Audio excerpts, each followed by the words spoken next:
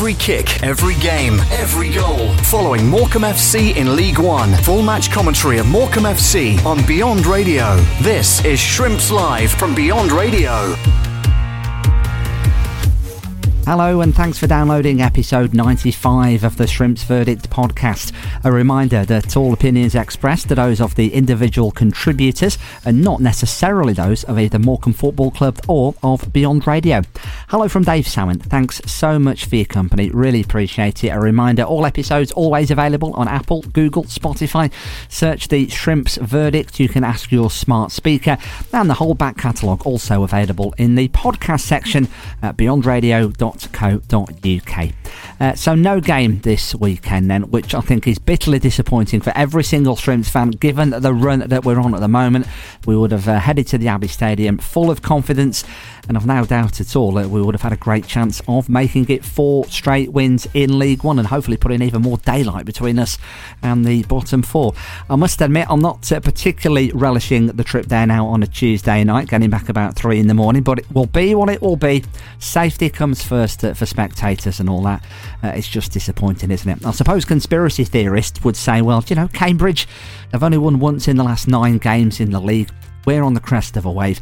It's a bit convenient, isn't it? A little bit of wind and the game is off. But no, it's legit. Of course it is. And it's just one of those unfortunate weather incidents that's happened that nobody can do anything about. So onwards we go to next Saturday, and the chance to make it 4 home wins in a row back at the Mazuma Stadium for the swift return game against Port Vale. Only faced them on Boxing Day, of course. And once we were beaten 1-0 on that day, we thought it was all doom and gloom, and well, there was so much to do, but it's just been onwards and upwards since then, hasn't it? So a quick return for the Valiants, and ahead of the game I've been talking to Johnny from Ale and the Vale, a Port Vale fans podcast, the ideal man to get the full lowdown on Darryl Clark's men ahead of their trip to the Mazuma next Saturday. And if you're not going down to the game, full commentary of course on Beyond Radio and on I Follow Shrimps on FM and DAB Plus from 2:45. We would love your company.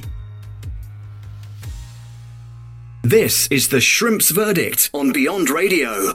We started it during the original lockdown when we thought we were going to be home for a couple of weeks, just as something to do and have a chat about. And then, yeah, that season got curtailed, and then we realised that we were going to be home a lot longer than that. So it snowballed.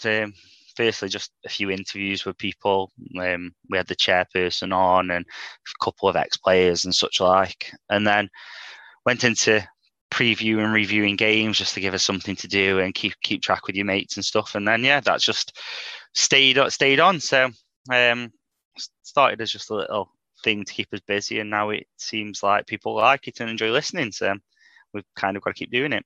And I suppose Ale and the Vale, it does what it says on the tin, doesn't it, really? I like these there's a lot of good League One podcasts, aren't there? But I like the fans-based ones, particularly because you can tell it like it is. You're not corporate. If you're good, you're good. If you're bad, then you say so. Yeah, that's it. And that's why we really enjoy it. And we have quite a lot of communication with the club as well. So recently we've had Nathan Smith on, who's a current player. So the club are very good with letting us do that, and never once have they said, "Oh, you can't talk about this or that sort of thing." So we're left to our devices on the fact of it's a fan's opinion, not the club's opinion, regardless. So it's been very good with that, and we do find that the listeners enjoy when we're rubbish rather than when we're good. Yeah, it's funny that, isn't it? It's funny how everybody comes out to play when there's a bad result, and then when there's a win, there's not that. Maybe they're all in the pub, probably, but it's at the moment for you though, Johnny. It's not been a bad old start to League One, has it? You must be absolutely delighted with the way it's gone so far. Yeah, surprised is probably the best way to say. We came up with no expectation in terms of to be top half at Christmas. We came up and we were all in agreement that if we finish 20th at the end of the season, whilst it isn't the best season, it's a positive, something to build on. Now, sat 11th, 2 points off the playoffs, we're sat there going, yeah, 20th wouldn't be so good now. But even so, we've seen bigger clubs than us drop into League Two, and we've seen people in positions. I still remember Barnsley being bottom of the league at Christmas at one stage, and then getting promoted. So we've seen stuff like that can happen, and there's a couple of established League One teams that are in the lower half of the table at the minute, where you look at and think, Oxford, for example, what are they doing there? They shouldn't be so far down. So we know full well that it only takes a couple of wins on the bounce that we could be looking over a shoulder again. But thankfully, as we talk, we're okay. We're happy, and it's in a good place. We'll talk about the team, Johnny, in just a sec. Can I just have a word with about your manager firstly? I know some Bristol Rovers fans, they love Darryl Clarke. I know some Walsall fans who absolutely hate him. But I suppose he's the man who got you into League One, so all is good. Yeah, Darryl Clarke is the epitome of an enigma. He has a very set way of doing things. So the media hate him because you'll go into a pre-match presentation with him, and you'll go, "Oh, Dan Jones came off injured last Saturday. Can you tell us about him?" No, I'm not doing the opposition's work for him. Okay, and then he'll turn around and then he'll say, like, "Oh, that player's suspended," and he'll go, "Right, yeah, he's suspended for a game. Does that mean he's coming back in the next one?" I'm not doing the opposition's work for him. So we kind of got to the point now where pre-match interviews, we don't really speak about injuries unless he gives up information. So after Funzo Ojo went off injured at Peterborough, he told us that it was a grade 1 and it was 6 to 8 weeks. And then that's that. That was 7 weeks ago now, and we've not heard his name mentioned since. So it's kind of, we don't ask about it. He's as likely to name an unchanged team as he is to make 6 changes. So it's fun. But what he is he's passionate. He puts everything into it. And I just think that the reason the Bristol Rovers fans loved him is the same reason as we do. He's gotten promoted. He's open. He feels like he's one of the lads, and he talks about the club with so much passion. Now, the Walsall side of it, the reason they hated him is he wasn't successful. He sold their 3 best players and then didn't bring anyone in. Now, it's easy to blame the manager there when the chairman's still in place, and their chairman likes to talk a lot and say nothing.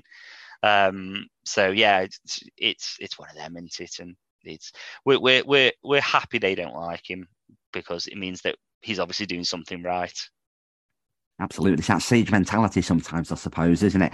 And of course, he got promotion last season through the playoffs, and against the backdrop of great personal tragedy for the manager as well. So that was a nice extra touch to actually do that for him. Yeah, it was a funny old season. We were counting the points to the title at one stage. Then we were 7th and counting the points over our shoulders, and then we were outside the playoffs, and then we were in the playoffs again, and Clarkey wasn't about because of what happened with his daughter, and then he came, we saw him at Hartlepool, and we saw some reports in the media that, oh, Port Vale think that they're up. They were celebrating on the pitch. And I think what people didn't understand was it was the first game Darryl Clarke had been at a Port Vale match since his daughter. And we were celebrating the fact that the guy was back in his day job, and the fact that you're never going to get over that tragedy, but he was there, he was back, and that was the sort of thing that pulled us together. And then he decided that he wanted to shoulder the responsibility in the last few games, and it was his way of saying, "Nah, I can do this." So, yeah, the playoffs happened, and they were very fun. And we've now got a rivalry with Swindon from nothing. How bizarre! Yeah, they really aren't happy, the Swindon lot. They really dislike us. There's a Twitter account on Swindon. Like an unofficial Swindon or something like that. I can't remember what it's called. But if you go on any post that Vale post when we're 1-0 down, you will see the Swindon post. Like they really love it, and it's so strange. Like, It's bizarre how football rivalries can sort of transpire sometimes, I suppose, isn't it? But between the two sides ourselves, Johnny, we've had some good battles in recent seasons, predominantly in League Two, of course. But tell us everything we need to know from what you've just said, as far as you can. Tell us everything we need to know about Darryl Clark, League One, Port Vale. Everything you need to know. He lines up with three at the back. And that's probably as much as I can tell you in terms of what might happen. It's been 3-5-2, 3-4-3, which one or the other since we've had Clarkey as manager. There's a couple of mainstays. So Nathan Smith at centre half, he always plays, and he's a typical horrible centre half. He pinches, he pulls, he grapples, he likes the fight, and he's got a gap in between his front teeth. That when he smiles, it's a proper cheesy smile that irritates a centre forward once he's been pulling and prodding. So Nath loves it. He's got a few strikers sent off already this season. If you listen to John Coleman's interview from when we beat Accrington in the FA Cup last year, he has some less than favourable words to say about Smithy because he got Colby Bishop sent off then. He's a mainstay.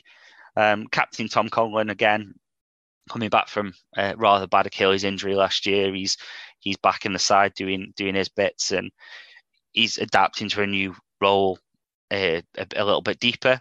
And then James Wilson, who is the best striker in this league by far.